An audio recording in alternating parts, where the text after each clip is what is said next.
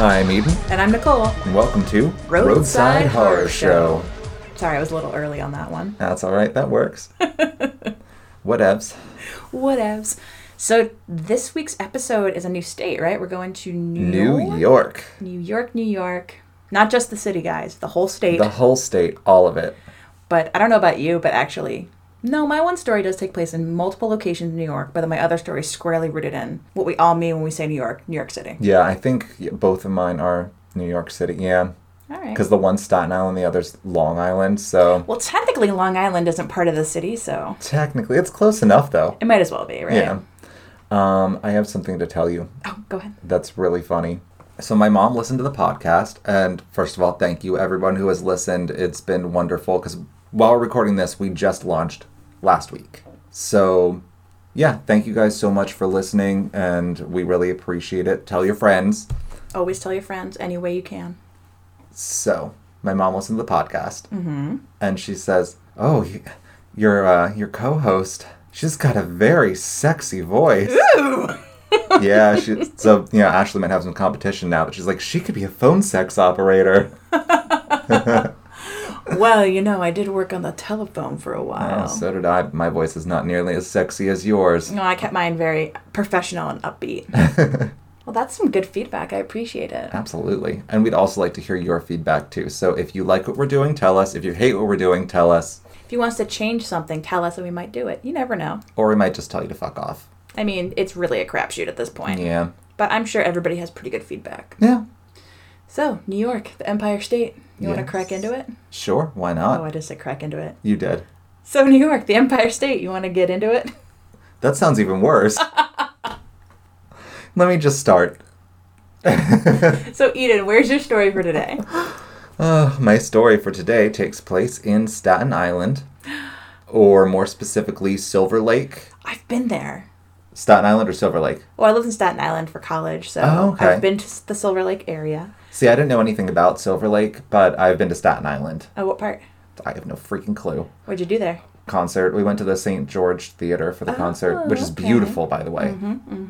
Did you ride the ferry? No.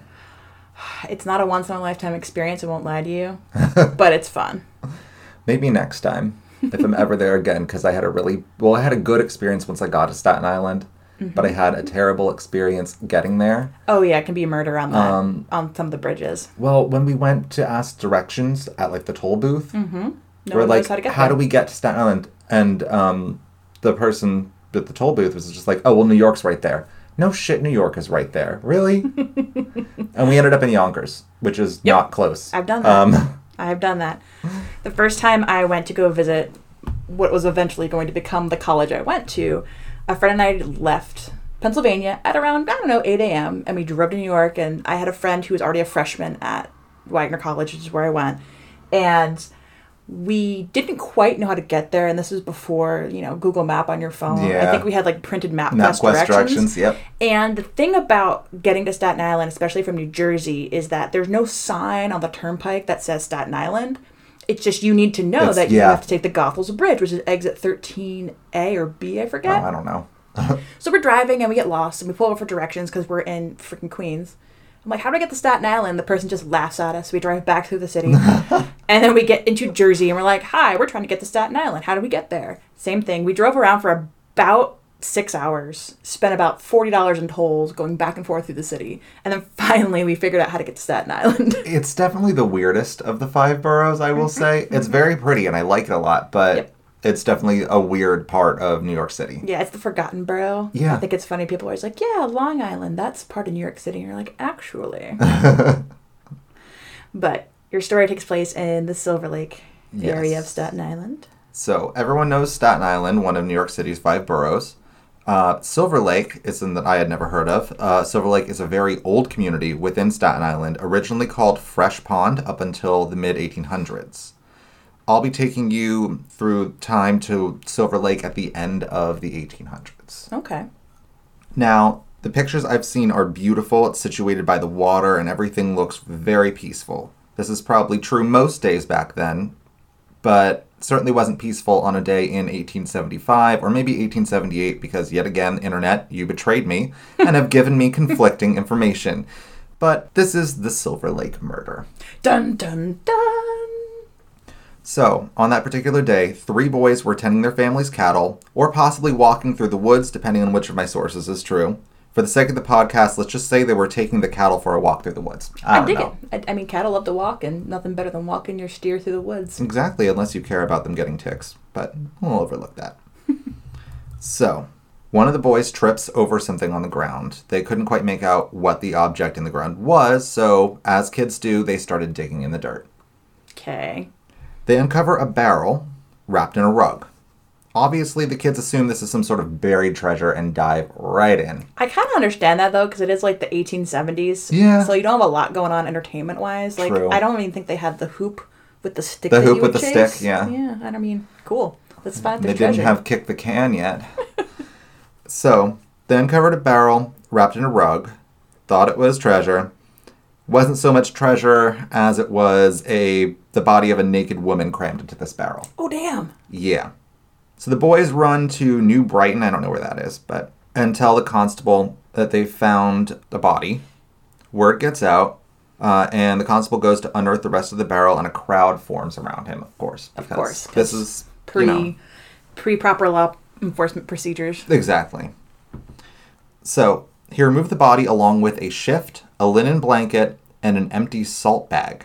These items were in the barrel with her to help secure the body in place, to make sure it Gotcha. didn't move around. I mean, I don't know how much room's in that barrel that she's going to be moving around much. So, like but 19th century packing peanuts. I guess, yeah, that's what you got. Possible title. So, the body was already in an accelerated state of decomposition, and all they could really make out of her was a long brown braid and 2 teeth, which really prevented them from identifying the body. Ooh, gruesome. Yeah, so at this point, the police pointed out that the case's similarity to something that had occurred 7 years prior. The death of a woman named Alice Bowlesby. Alice had been pregnant and went to have an abortion, which failed, and she died on the operating table. Her abortionist, and oh god, here's German again, Of course. Jacob, here we go, Rosenzweig. Rosenzweig. That's pretty Yeah. good. You didn't sound French at all this time. Good. He was arrested for her murder, because he was, I guess, her, abortionist, or possibly boyfriend/abortionist, I'm not sure. You'd be surprised. That happened a lot, apparently, before legal abortion. Yeah. Well, he ended up putting her body in a trunk, so there's the big similarity. Oh. So similarities grew when an autopsy was performed, and it turned out that the unidentified victim had indeed been pregnant, as an 8-month-old fetus was found inside of her. That's like super pregnant. That's like really pregnant, like about to pop pregnant. So internal hemorrhaging was determined as the cause of death. That's another word that I have trouble spelling, hemorrhaging. I know there's an H and a double letter, but I never remember if it's the M or the R that's doubled. Hemorrhage. So I just kind of like hope for the best. I feel that pain. Well, there was no real way to identify the body. People from all over started to think that the unidentified woman was their missing loved ones. I have no idea why there were so many missing people in Staten Island at this time, but there was a long list of these people coming to the morgue. Well, so here's the interesting thing. Staten Island, even to this day, is a more suburban borough of New York City. Yeah. And at that point in the 19th century, it was very, very rural.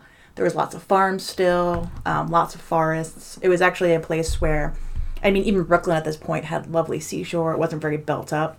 The only place that was very city-like was Manhattan, really.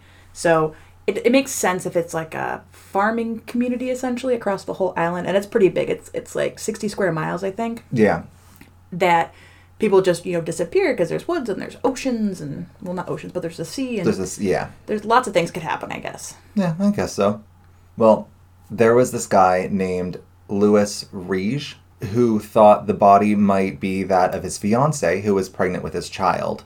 He lived in New Jersey because of his job, but would visit her whenever he could. He found out that she was pregnant in August, and when he tried to visit her in September, she had already disappeared. He broke into tears upon seeing the body, somehow knowing that it was her only from the 2 teeth and the brown braid of hair. I don't understand how, but okay. That was enough to convince him, and he went before the coroner's jury. I didn't know that was a thing, but apparently this is how they identify bodies. We like to be informative on this show.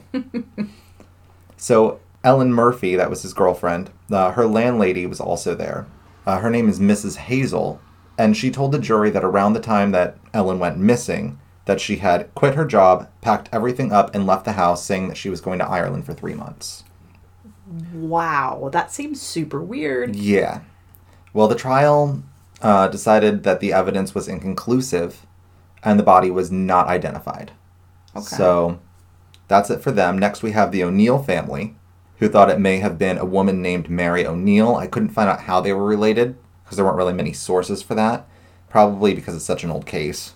But anyway, this is literally all I have on her. Just that one sentence. They thought that this was someone named Mary O'Neill at one point. I'm guessing it didn't turn out to be That Mary didn't pan O'Neill? out either. Okay. So, here's where things definitely start to get weird, and it's what drew my attention to this particular case.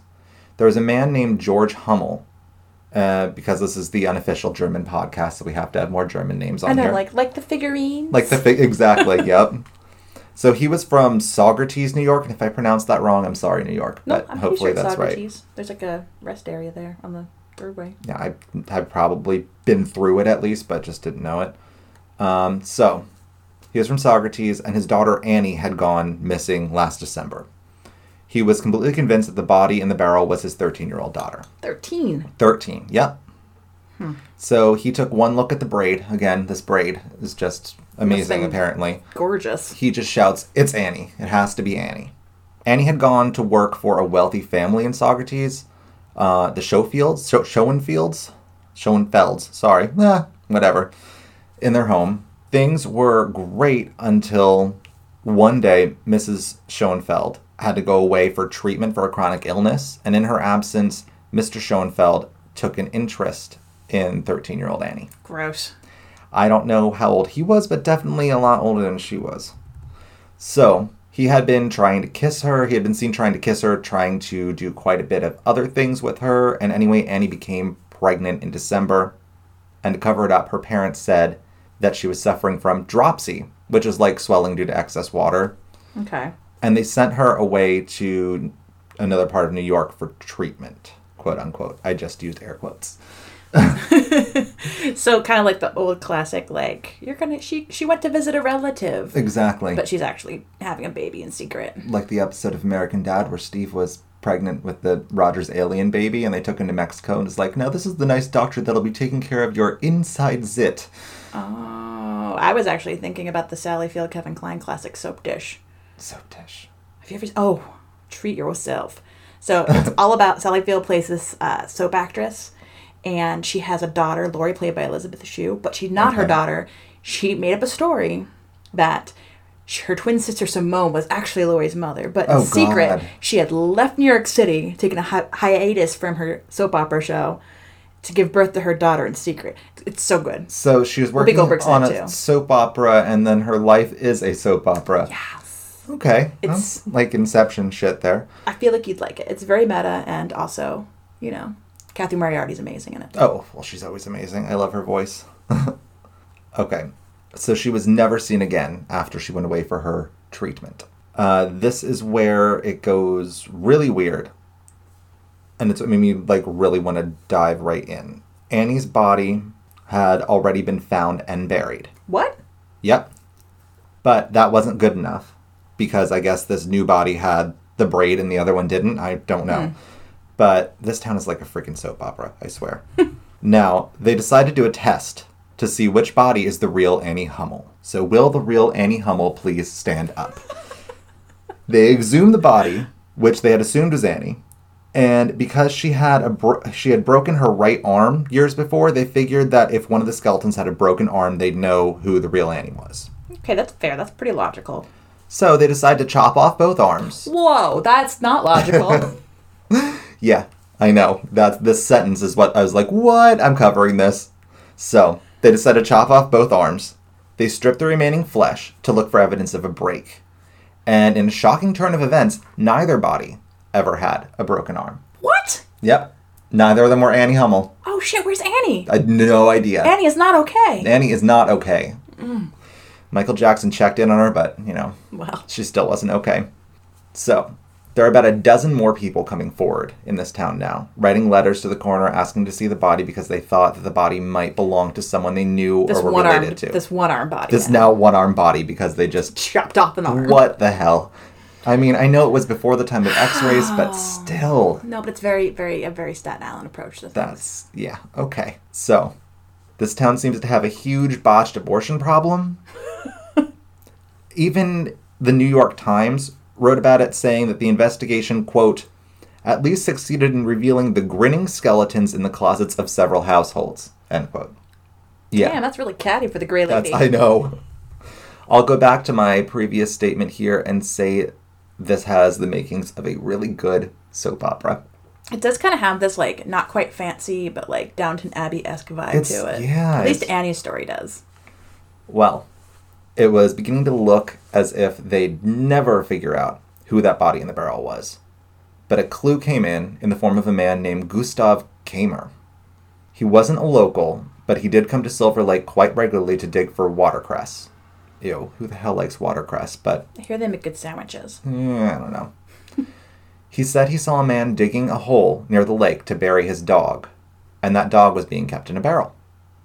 When he told Kamer this, Kamer said that the man should bury the dog somewhere else on account of the smell. You know, no one wants that. Mm-hmm. So the man loaded the barrel into a wheelbarrow and decided to bury the barrel in the ravine that the boys had found it in.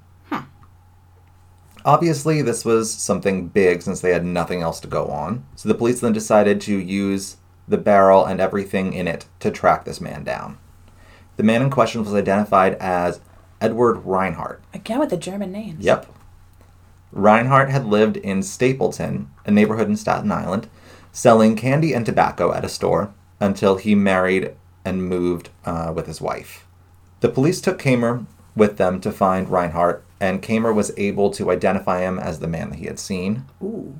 So the police arrested him right on the spot and took him with them to Staten Island. Reinhardt had been living with a woman by the name of Mary Ann Keegan, but her real name was Mary Ann Degnan. Degnan? All right. Yeah, don't know why it was Keegan or Degnan, but whatever. So during the inquest, it turns out that Annie, as she was called, because we need another Annie in here, had confessed to her landlady, another landlady, Mrs. Herborn, not to be confused with Herbig, that she was pregnant and didn't know what to do because Reinhardt had been treating her really horribly. So according to the landlady, Reinhardt had moved out in July and she hadn't seen him since.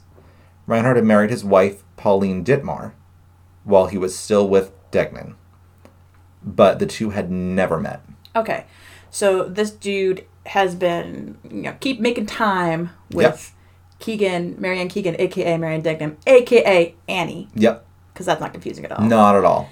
But at the same time, he's been courting this Pauline lady. Yes. And he's like, you know what? I don't like you. I'm out. It's July. I want to have a good 4th of July. And he moves out. Well, yeah, he's actually married to Pauline. While he was seeing her? While he was seeing the other one and they had never met. Oh, yeah. Sneaky. Yeah. All right. Reinhardt also said that Annie still kept in contact with him and that he could find her for them no problem. Okay. He gave the police several addresses and places where she could be contacted, but they failed to find her.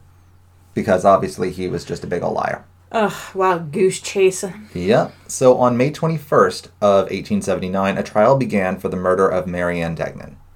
Reinhardt was being represented by a man named William Howe of the law firm Hummel and Howe. I don't know if this Hummel was any relation to the aforementioned George Hummel, or if we just got into confusing name territory yet again. Yeah. But there's another Hummel. You need to collect all of those figurines now. So this was a huge law firm in the area at the time, and Howe actually defended Jacob Rosenzweig, the one that I mentioned earlier, who put Alice Bowlsby into the shipping trunk. Oh, yeah, the abortionist, perhaps boyfriend. Yeah. I guess if you murder someone and hide their body in a storage container of any sort, Hummel and Howe is the law firm for you. So just keep that in mind, guys. Did you kill a lady? Hummel and Howe. Have you dumped her body in something meant to hold things? Please call us at Hummel and Howe. Now, you might call into question how good this guy is at his job, since Rosenzweig was convicted of murder, but Howe did manage to get Rosenzweig out of jail in under a year, so that's something at least. That's crazy. I mean, he deserved to be in jail for longer, but... So, in court, it came out that Reinhardt hadn't exactly been truthful. Shocker. Big shocker. In another soap opera-esque twist, it turns out that Reinhardt had indeed been married to Annie. What? Bigamy? Yes. Nice. To reinforce this fact, Annie was often referred to with Reinhardt's last name, or as the first Mrs. Reinhardt. Ooh. Just to really instill that into the jury. There was a ton of circumstantial evidence against him. Eyewitnesses who had seen Reinhardt digging the hole and with the barrel, people who could testify to the horrible way that Reinhardt had treated Annie, etc. Mm-hmm. The defense decided to admit to Reinhardt burying Annie in the barrel, but to still maintain that he had nothing to do with her death. So, kind of the idea of he just didn't know what to do, so he found her dead and... Like Tom Capano did the same thing where he's just like, I did not kill her. I just hit her body because I thought you'd blame it on me. Dumbasses. So, they tried to say that Annie had gone for an abortion and was the victim of malpractice, but that Reinhardt wasn't present and had no involvement in it at all. But wasn't she 8 months pregnant? Yeah. That's really not quite... That's not, yeah. That's not how Well, I it mean, works. I don't know what the law was back then. Yeah, but that's just not how it works. Yeah. He even tried to say that Annie had come home afterwards and complained of some lingering pain. He testified that she had taken medication the doctor had given her and had died between 11 and 12 that night. However, the jury did not buy his crap, and he was convicted of first-degree murder and sentenced to death. I'm kind of glad, because he tried to mansplain how babies and lady parts work, and he clearly did not understand. After the verdict was delivered, Howe filed for a new trial, stating that the first one had been unfair and that Reinhardt actually was tried again in April and found guilty a second time. Mm-hmm. So his execution had been scheduled for April 2nd of 1890, but Howe was able to get a stay of execution until January of 1891. Now, I found that he had tried to escape twice from prison, but there wasn't any information on what exactly happened in those attempts. All I know is that they were unsuccessful. Here's something weird. He actually had 2 pet cats that lived with him in his cell in prison on Death Freaking Row. Is that an option?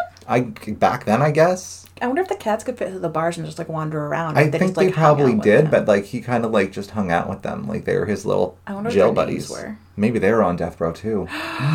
Didn't catch enough mice. Caught too many mice? Who knows? Something.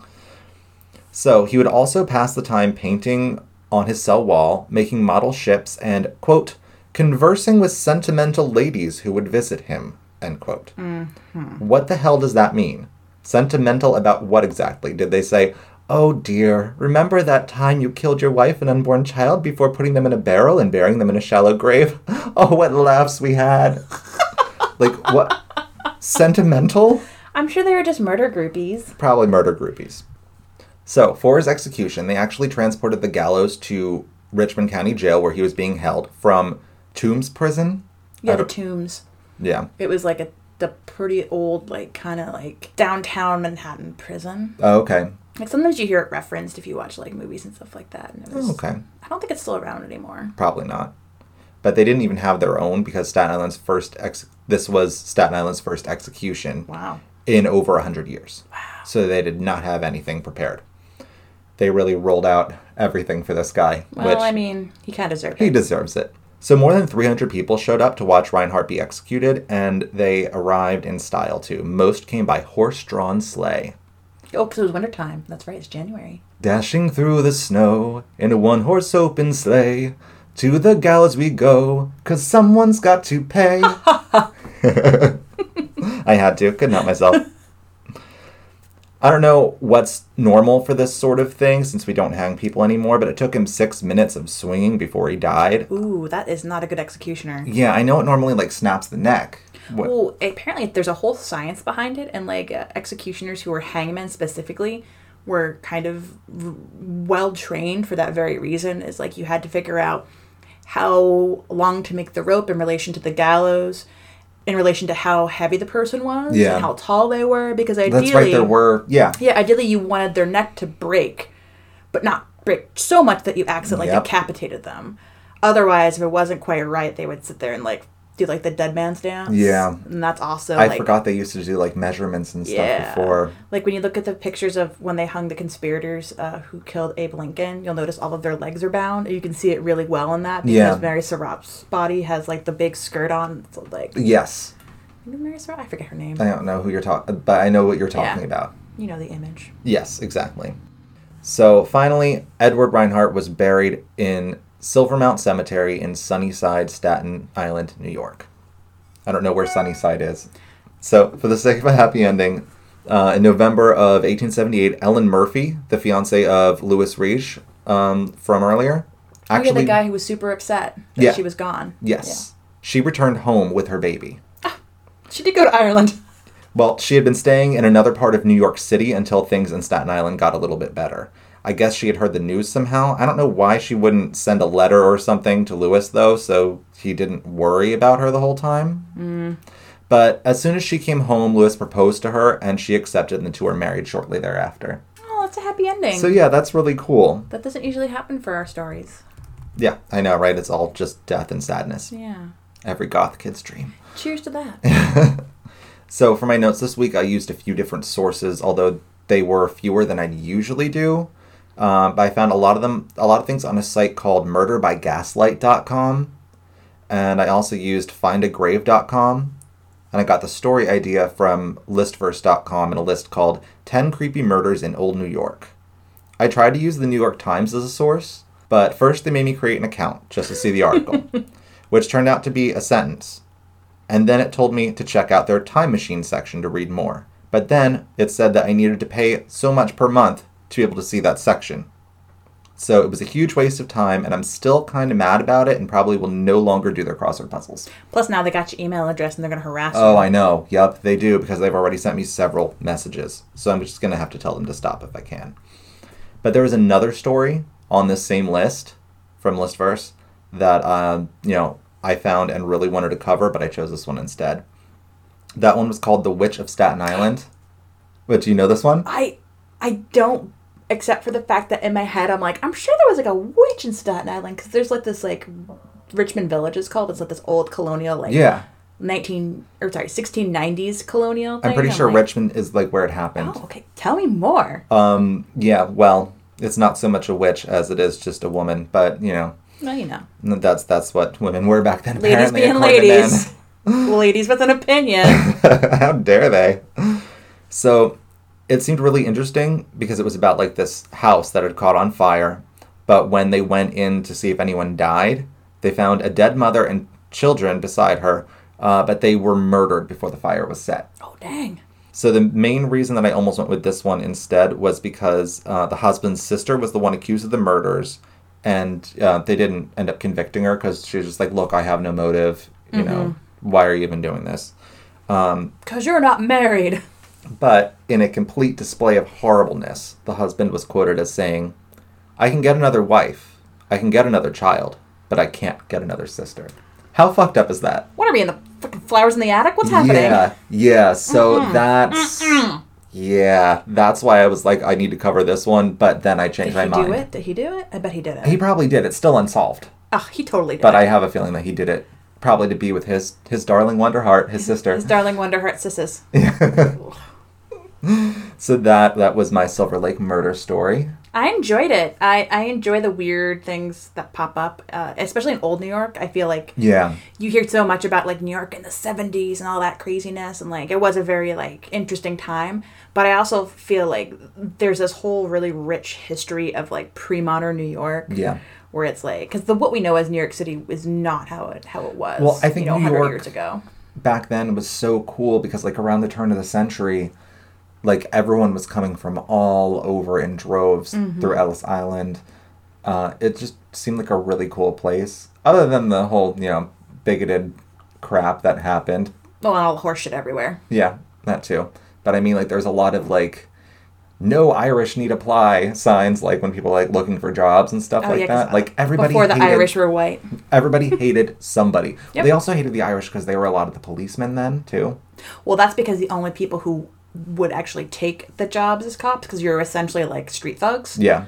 were the Irish because you could actually get paid, but everybody who was like an officer or whatever was usually a Protestant. Yeah. Or a, WASP, whatever. Yeah. Anglo-American. Well, they must have been from what is now the Republic of Ireland rather than Northern Ireland. Or they converted because Episcopals and such. As I know, my family was originally from Northern Ireland, from Donegal. Oh, some of my ancestors from Donegal too. Oh, nice. Then we got exiled. Oh. And went over to Spain and Portugal. And then we came back and we're like, fuck you, King George. I'm just going to go to, the better Ireland, in my opinion. We're from Dublin and Donegal and, Ulster. We ended up being in Dublin then when we came back to Ireland. Yeah. So I thought that was pretty cool. I found all that out through the internet. Who knew? Ancestry and crap. The magic of the internet. Yes. A world at your fingertips. Oh, God, that Ancestry DNA ad on Facebook was like, it's amazing what a little spit can do, or something like that. I'm just like, oh. You are not wrong, Ancestry. Phrasing. Did you know, speaking of which, you can get a DNA test for your pet? I always knew you could do it for your dogs and stuff. And, I have relatives who did it for their dog, and it was super interesting to see what their dog came back as. That's so cool. But now, apparently, you can do it for your cats. That's really cool, too. And I was like, oh, my God. I can find out what kind of cat Ichabod is. Because he's a ginger, and I guess, the Vikings were very fond of gingers. Well, it's hard to find out what kind of ginger is because they have no soul, I guess. But they have spit. They do have spit. They do have spit.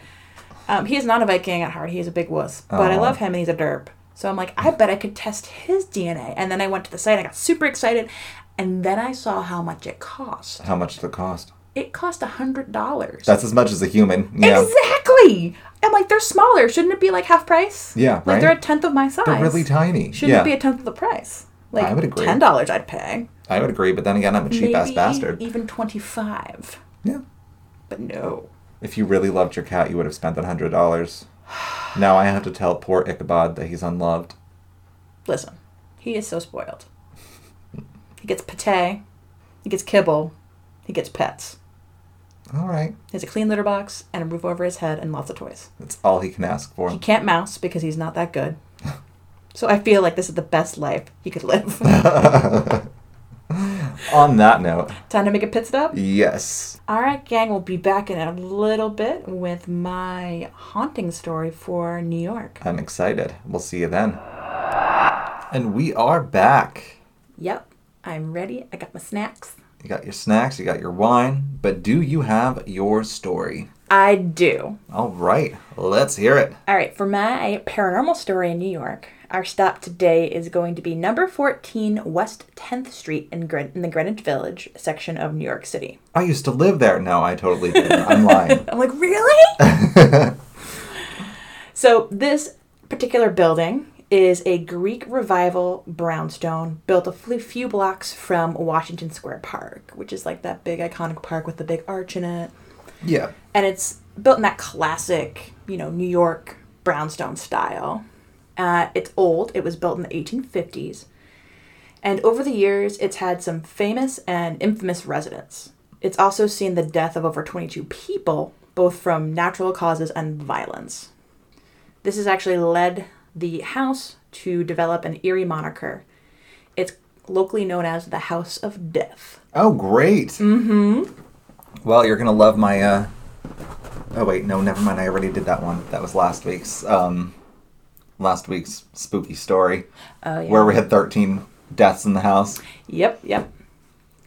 So, for majority of its history, the residents of the House of Death have reported strange incidents like tapping and knocking, unaccounted for footsteps, even some apparitions. But before I get too far into the ghostly happenings in the house, I want to tell you about some of the people who've actually lived there over the years. Okay. The most famous resident of number 14 West 10th Street was Mr. Mark Twain. Really? Yes. I was like, ooh, Mark Twain. Samuel Clemens. Tell me more. So, Twain lived in the House of Death for a period of time later in his life. It was actually a really dark time for Twain. He had made some pretty bad investment decisions. He had filed for bankruptcy. He lost this stately house in Hartford, Connecticut, where he had raised his family. It's now the Mark Twain house, but this is right after he lost it due to his bankruptcy. Just like Toni Braxton. Mm-hmm. Oh, wait, she got to keep her house. Oh. Yeah. Well, poor Mark Twain didn't. No. So, he loses his house. Plus, he starts to hit just this terrible run of luck. He's suffering from depression because both his beloved daughter and his wife had died. Yeah. He's also plagued by anxiety about the rise of imperialism in America, and he wrote and spoke out against the U.S.'s imperialistic activities a lot during this period. So he railed against things like the Spanish-American War and the U.S.'s annexing of the Philippines. He was just very uncomfortable with the direction that America was heading in. Okay. So I can appreciate that. yeah, he was a pretty forward-thinking guy for, a late Victorian white man. Very true. So I came across a few stories about Twain's time in the House of Death. Most of the sources I read stated that Twain was a skeptic when it came to anything paranormal. He was very much a pragmatic guy. I think I learned that too.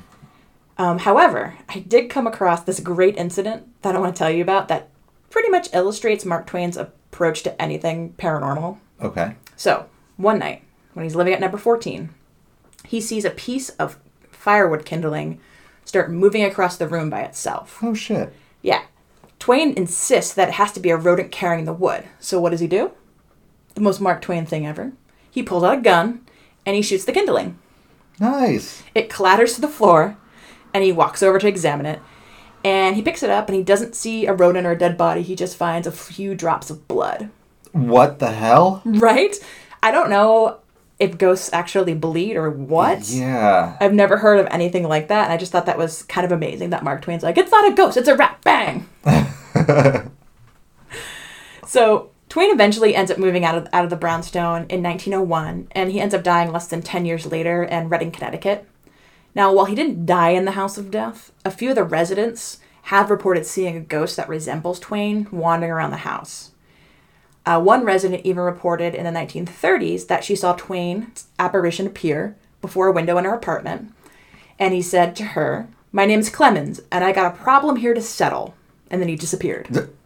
So I'm like, what's the problem? Right. Is it the kindling? What's going on, Mark? Yeah. What's going on? There's that ghost I shot however many years ago. Should have shot Still that darn ghost. tracking it down. So it was also in the 1930s when the brownstone went from being this big single-family home with servants' quarters and, just a luxury house to apartments.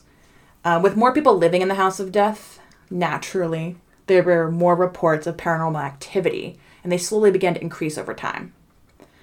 The activity really came to a head, however, when a woman named Jan Bryant Bartell and her husband Fred moved into the top floor unit in 1957.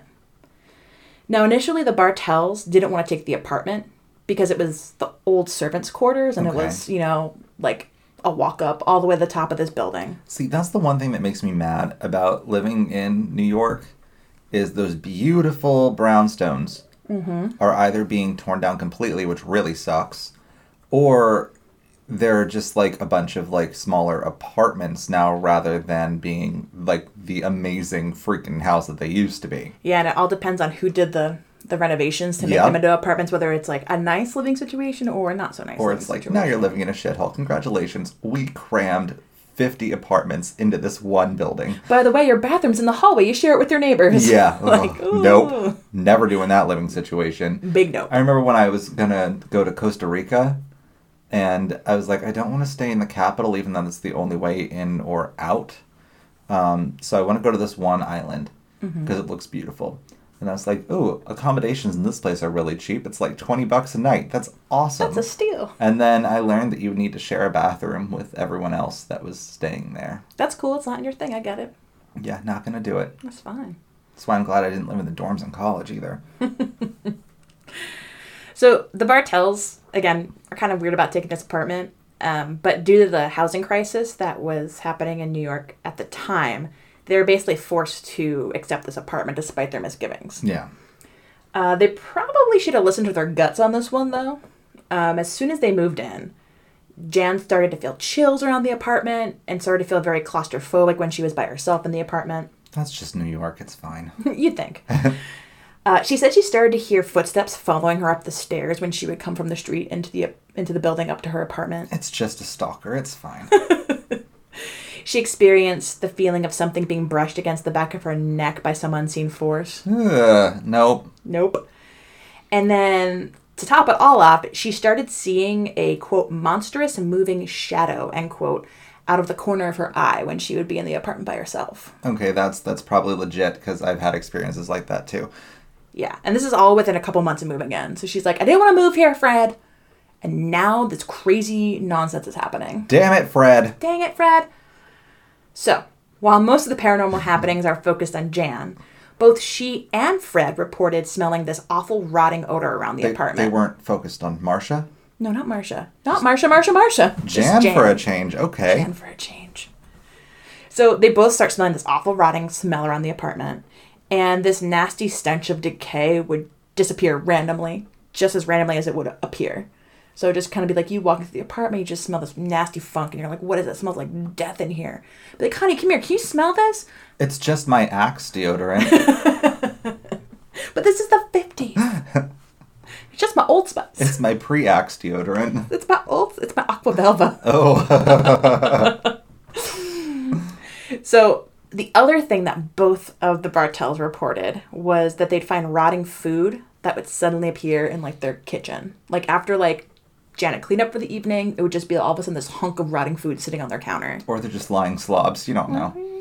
But here's the weird part, right? So it would be a food item that either the Bartels didn't purchase at all, or they hadn't had in months. So that, like, one incident I remember reading about is like a bunch of nasty, like, desiccated grapes appeared in the kitchen one time. Ugh. And it was like the middle of winter, and Jen had not purchased grapes for months. That's really strange. Yeah. It's kind of weird because it seems like maybe the ghosts are eating the food, but then it's like, ghosts don't eat food, ghosts don't bleed. What is going on in this damn house? The house of death. Including food. No. Yeah, food death. The house of food death. Oh, and then, like, so Jen and Fred didn't have kids, but they did have two beloved pet dogs. And the dogs would freak out every once in a while, and they would snarl at the shadows in the corner of the apartment, and they'd growl at empty pieces of furniture, like there was some kind of mysterious threat or presence in the furniture. Oh, great. And I think we discussed before that animals are normally more sensitive than humans are to things. Yep. So they stay there for about 7 years. And as the years pass, the activity continues to escalate. To the point where the Bartels would go out for the evening and they would come home and the furniture in their living room would be mysteriously moved or the entire room would be rearranged. So the feng shui ghost. Yes, the feng shui angry ghost. Gotcha. The ottoman ghost here! No, it's just the guys from Queer Eye. Girl, we got you. And then, creepily enough, Jan would like be by herself in the daytime because she was an actress and like a off Broadway actress. Severely off Broadway. Severely with the way off you put Broadway. that. Yes, and a part-time poet. So she'd be around the house while Fred was at work, hanging out with the dogs. So she's everybody in New York City. Pretty much, yeah. Okay. And she would just hear the sound of breaking glass, and she would run into the room that she heard the sound in, and nothing would be broken. And then she heard the sound of breaking glass from the other side of the apartment. She'd run to that side, nothing would be broken. And then next, she would hear Annie Lennox. Walking on broken glass. Oh, so good. But unfortunately, no. So one day, Jan's at home by herself. She's walking around the apartment, doing her Jan thing. Thinking about Marcia, maybe. I don't know. And she sees a figure of a man appear just right in front of her. And she reaches out with a finger to touch the figure, and later wrote about the experience and said, quote, "What is it I touched? A substance without substance, chilly, damp, diaphanous as marsh mist or a cloud of ether. I could feel my fingertips freeze. They were numb, and yet they tingled. In a split second between contact and recoil, the scent came, fragile and languorous and sweet, unbearably, coilingly sweet," end quote. Clearly, you can tell that she's definitely a poet. Okay, definitely a poet. A little bit dramatic, maybe. That was her next performance. Mm-hmm. Maybe I'm not saying anything. So this super freaked out the Bartels. They were very shaken by the appearance of this apparition, as I think anybody would be, and they contacted a paranormal expert by the name of Hans Holzer. Have you heard of Hans Holzer? Sorry, I'm I didn't dying. realize you were so offended by Hans Holzer. I choked on this damn wine that you brought me. Okay. All I know of is Hans and Franz. So, no, I don't know who this Hans person is. So, apparently Hans Holzer was a pretty famous parapsychologist in the 60s and 70s. He was most famous probably for investigating the Amityville Horror House around the same time that the Warrens did. Oh, shit. Okay. Yeah, and he... I didn't come across... Well, that's... He... Spoiler alert, I'm doing Amityville next episode. The cat's out of the bag. Yeah. Well, he did it, like, actually right before the Warrens, and he was kind of suspicious of the Lutz. Like, he was kind of like, Okay, yeah, that's probably why I didn't find it in my notes. And then the Warrens came in, like, within weeks after Hans was there.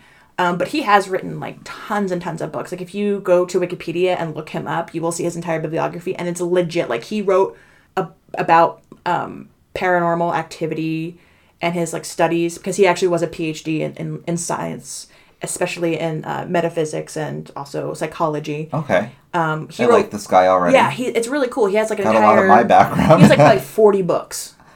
Like, he wrote from, like, the 60s to, like, till he passed away in the early 2000s. Like, very prolific writer. Hans Holzer comes in, and since he's a scientist and not a psychic, what does he do? He brings in a medium to help him investigate the Bartels' apartment.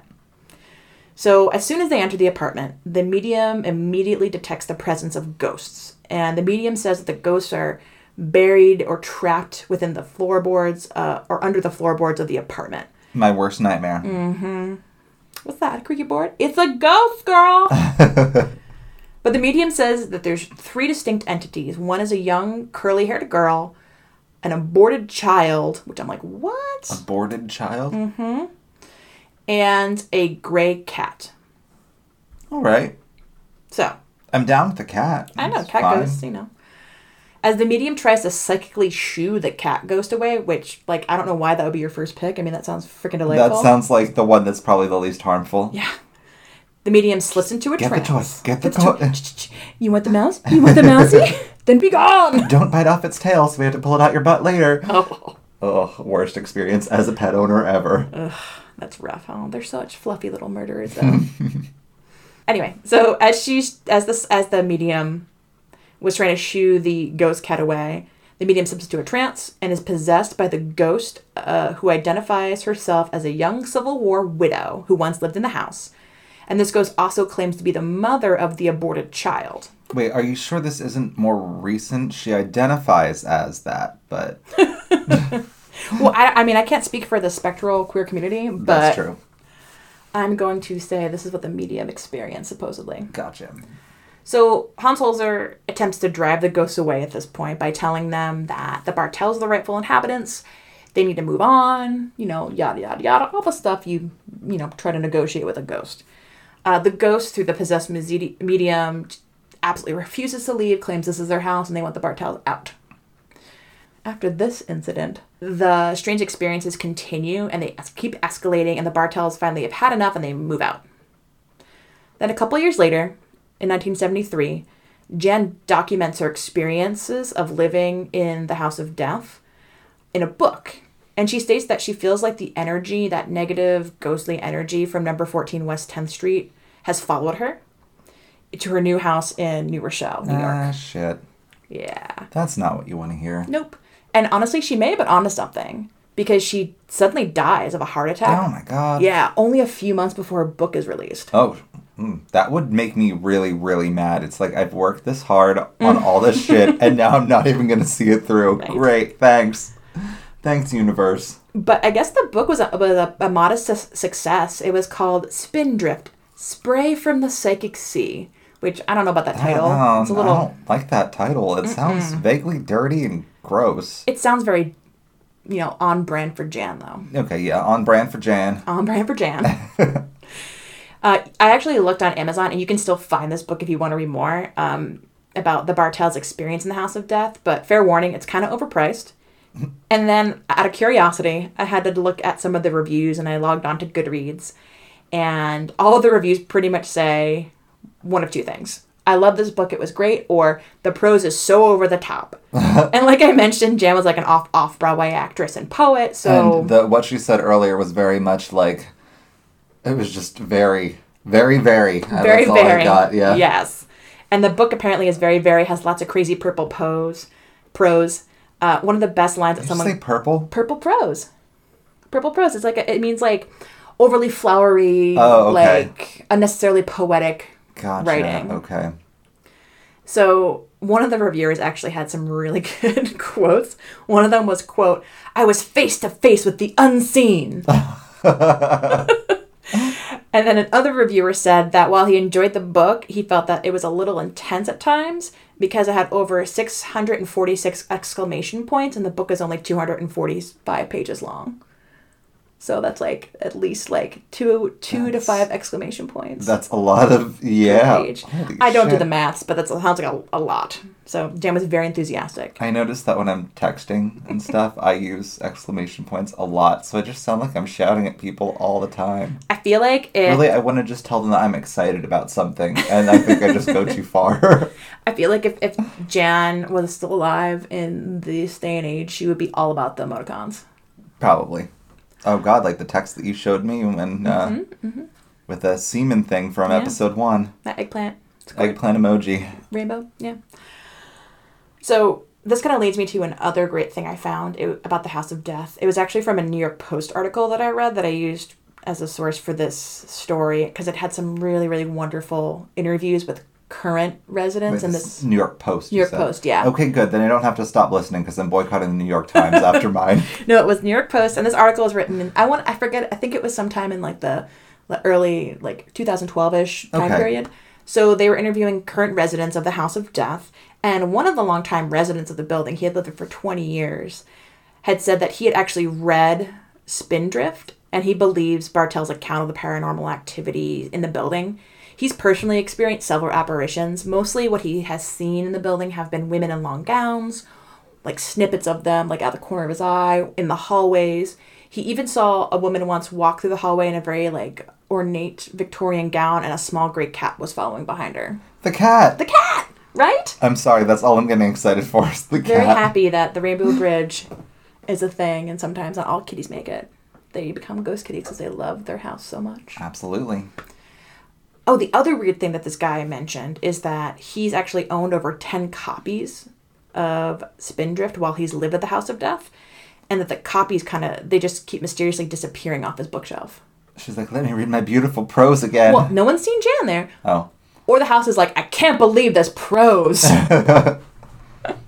Imagining it to be like the curtains, the sweet dream fabric of life. One of the reviewers. Purple hue. Touch my skin, like, something just like crazy. Yeah, and she's like, one of the reviewers was like, she's kind of an interesting character because she's like, I don't drink much. It was a Thursday afternoon and I had just a smidge of amaretto. I'm like, what? And by the way, it was the 50s though, so I'm like, I get it. Yeah. With just writing that little bit of weirdness, I just looked around the room and just saw things, and that's what I decided to say. Because I'm just like, whatever, we can make this sound over the top. Fair enough. Yeah, you needed wine for that too. I understand. did. Well, I'm about to get to the really dark part of the House of Death, which do tell. This is the thing that kind of triggered me to want to write about it because you have all this weird ghostly activity, and then you have a little bit of actual true crime. Okay. So, the House of Death was again in the spotlight in the 1980s, and you may have heard of this. It was due to its most infamous resident, a man named Joel Steinberg. I know that name. Mm-hmm. I kind of had a feeling you might. So in 1987, Steinberg, who was a criminal defense attorney, and Hedda Nussbaum, an editor and children's book author, lived at an apartment at number 14 West 10th Street with their 2 adopted children, 6-year-old Lisa and 18-month-old Mitchell. Over the years, the neighbors in the building had rarely interacted with either of them, but they did occasionally hear fighting come from their apartment, and some had reported seeing Nussbaum wearing large dark glasses in the hallways.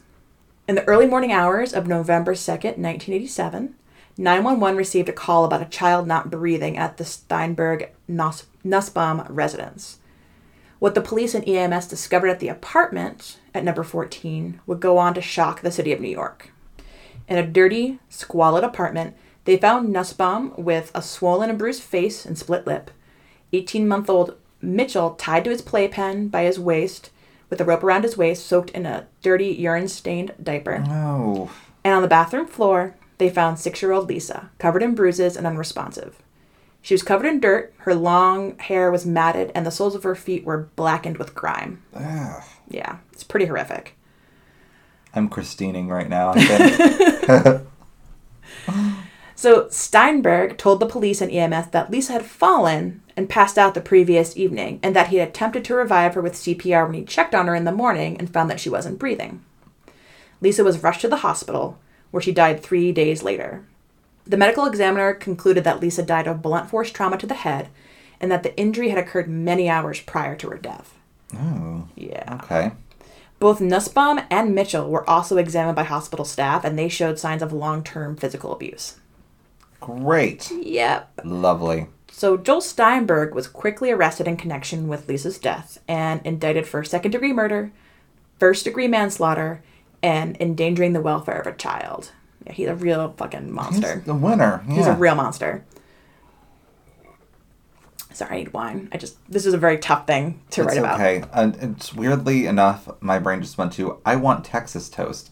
Don't know why. Is that your comfort food? I think so. Fair enough. I mean, I get it. It's carby, it's garlicky, it's delicious. The kind that I have in the fridge or freezer right now has cheese on it, and cheese is definitely my comfort food. Well, damn, I know what your next road snack's going to be. Yeah. I think between this episode and next episode when we record, I'm going to have some Texas toast. All right, before you can have your Texas toast, we have to finish this journey. Absolutely. I am more than ready. Hit me with it. So the police investigation brings to light this hellish existence in the Steinberg-Nussbaum household, and it fueled this media frenzy. At trial, witnesses detailed Steinberg's abuse of cocaine and his controlling It was the 80s. Who wasn't doing cocaine? It was the 80s, but he was like a criminal defense attorney, and guess who he represented? Who? Drug dealers. Oh, okay. That's nice. They probably paid him in drugs. He was.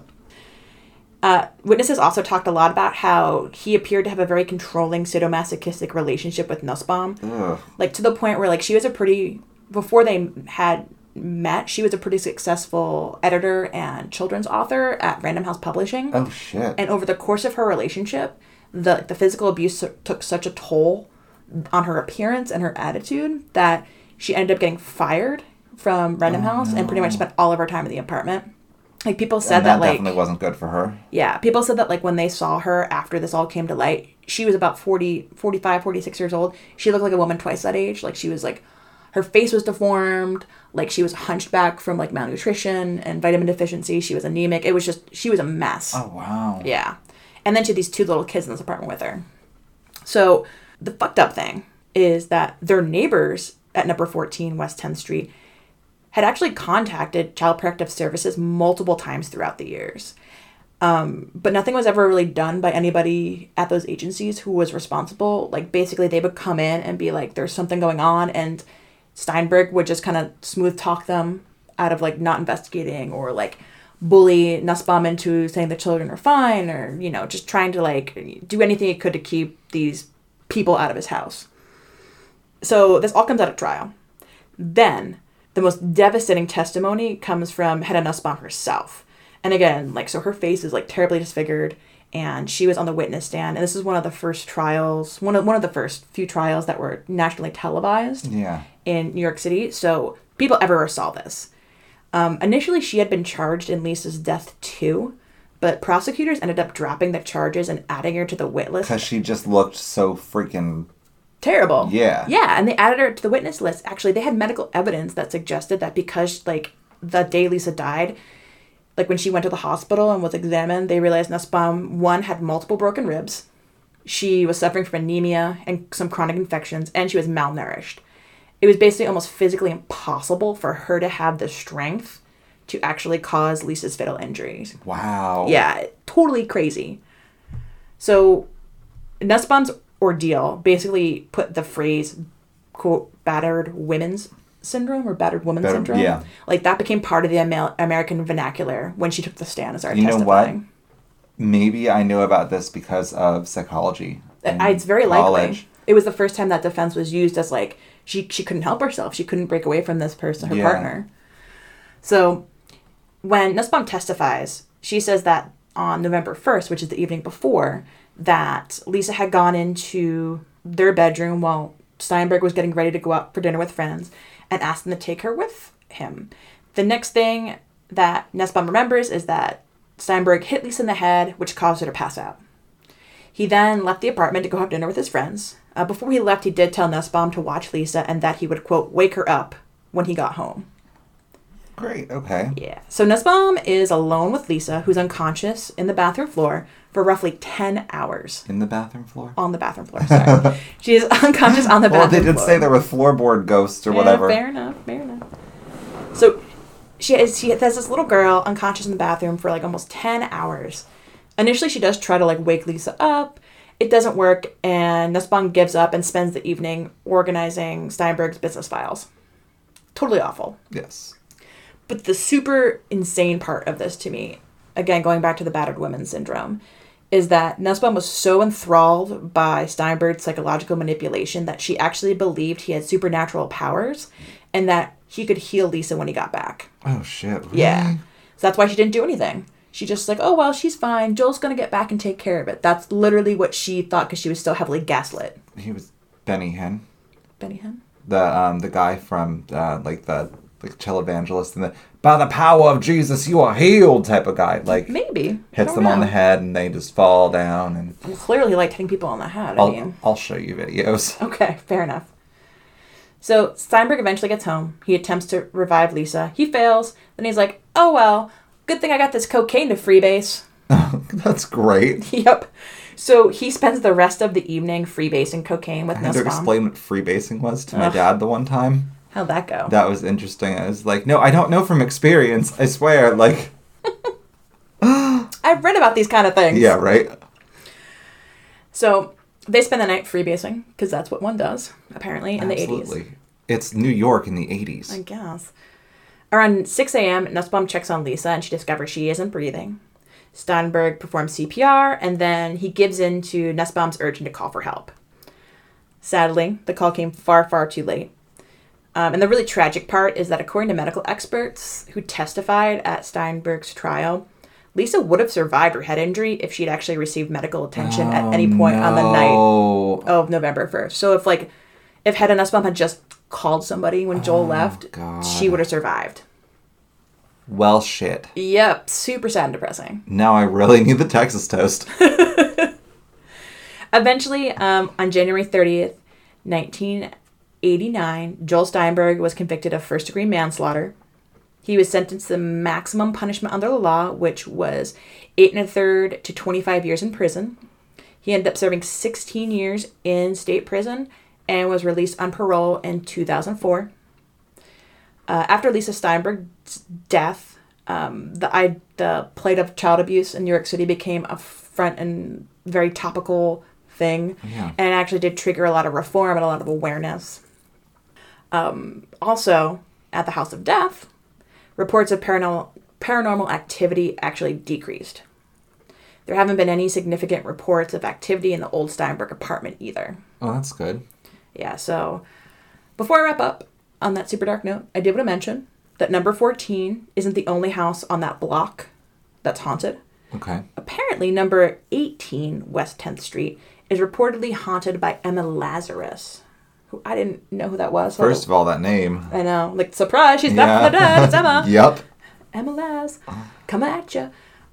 She was actually the poet who wrote the New Colossus poem, a.k.a. the poem at the base of the Statue of Liberty, you know? Oh, yeah, okay. Like the give me your tired, your poor, your huddled masses, yearning to breathe free. The woman who wrote that lived at number 18 on the same street and supposedly haunts that building.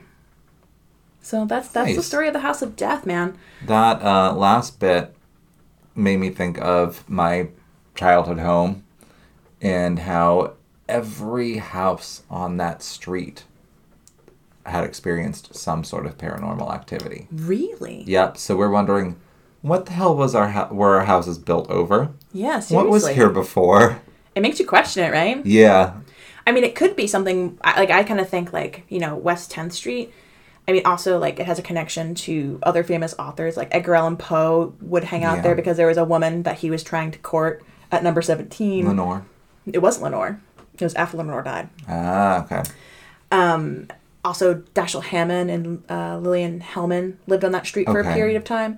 So I think it's just one of those places where so many people have lived their lives and experienced, the highs and lows of just being a person, including, birth and death, that it just has that, energy that's left behind. So it could be something similar in your neighborhood. I'm sure it was probably an older section of town, so...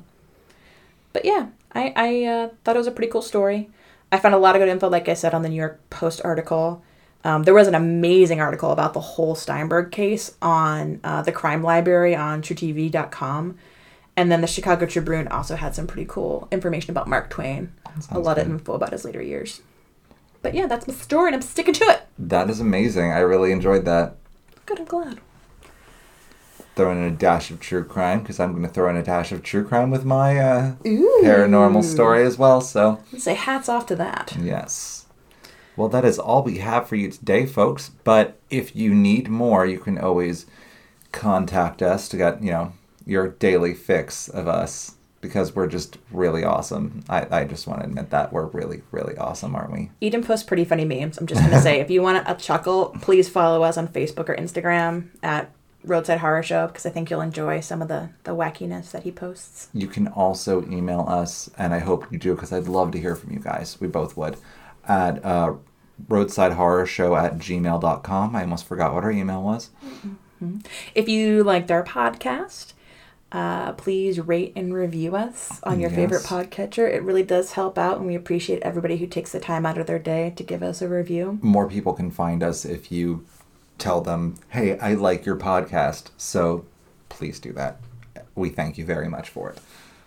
Also on Twitter, we can finally get it right now. Oh, that's right. What is it again? You have to remind me. It's at Roadside Horror. That's right, at Roadside Horror. Ugh, Twitter and their limited usernames. Stupid Twitter. The tweets. So Twitter, if you're listening, we have a bone to pick with you. As always, we would like to thank Yakrox Design and eMassey for our wonderful logo and theme music, respectively. Absolutely. And we will see you guys at our next stop. Yes, we will see you next week.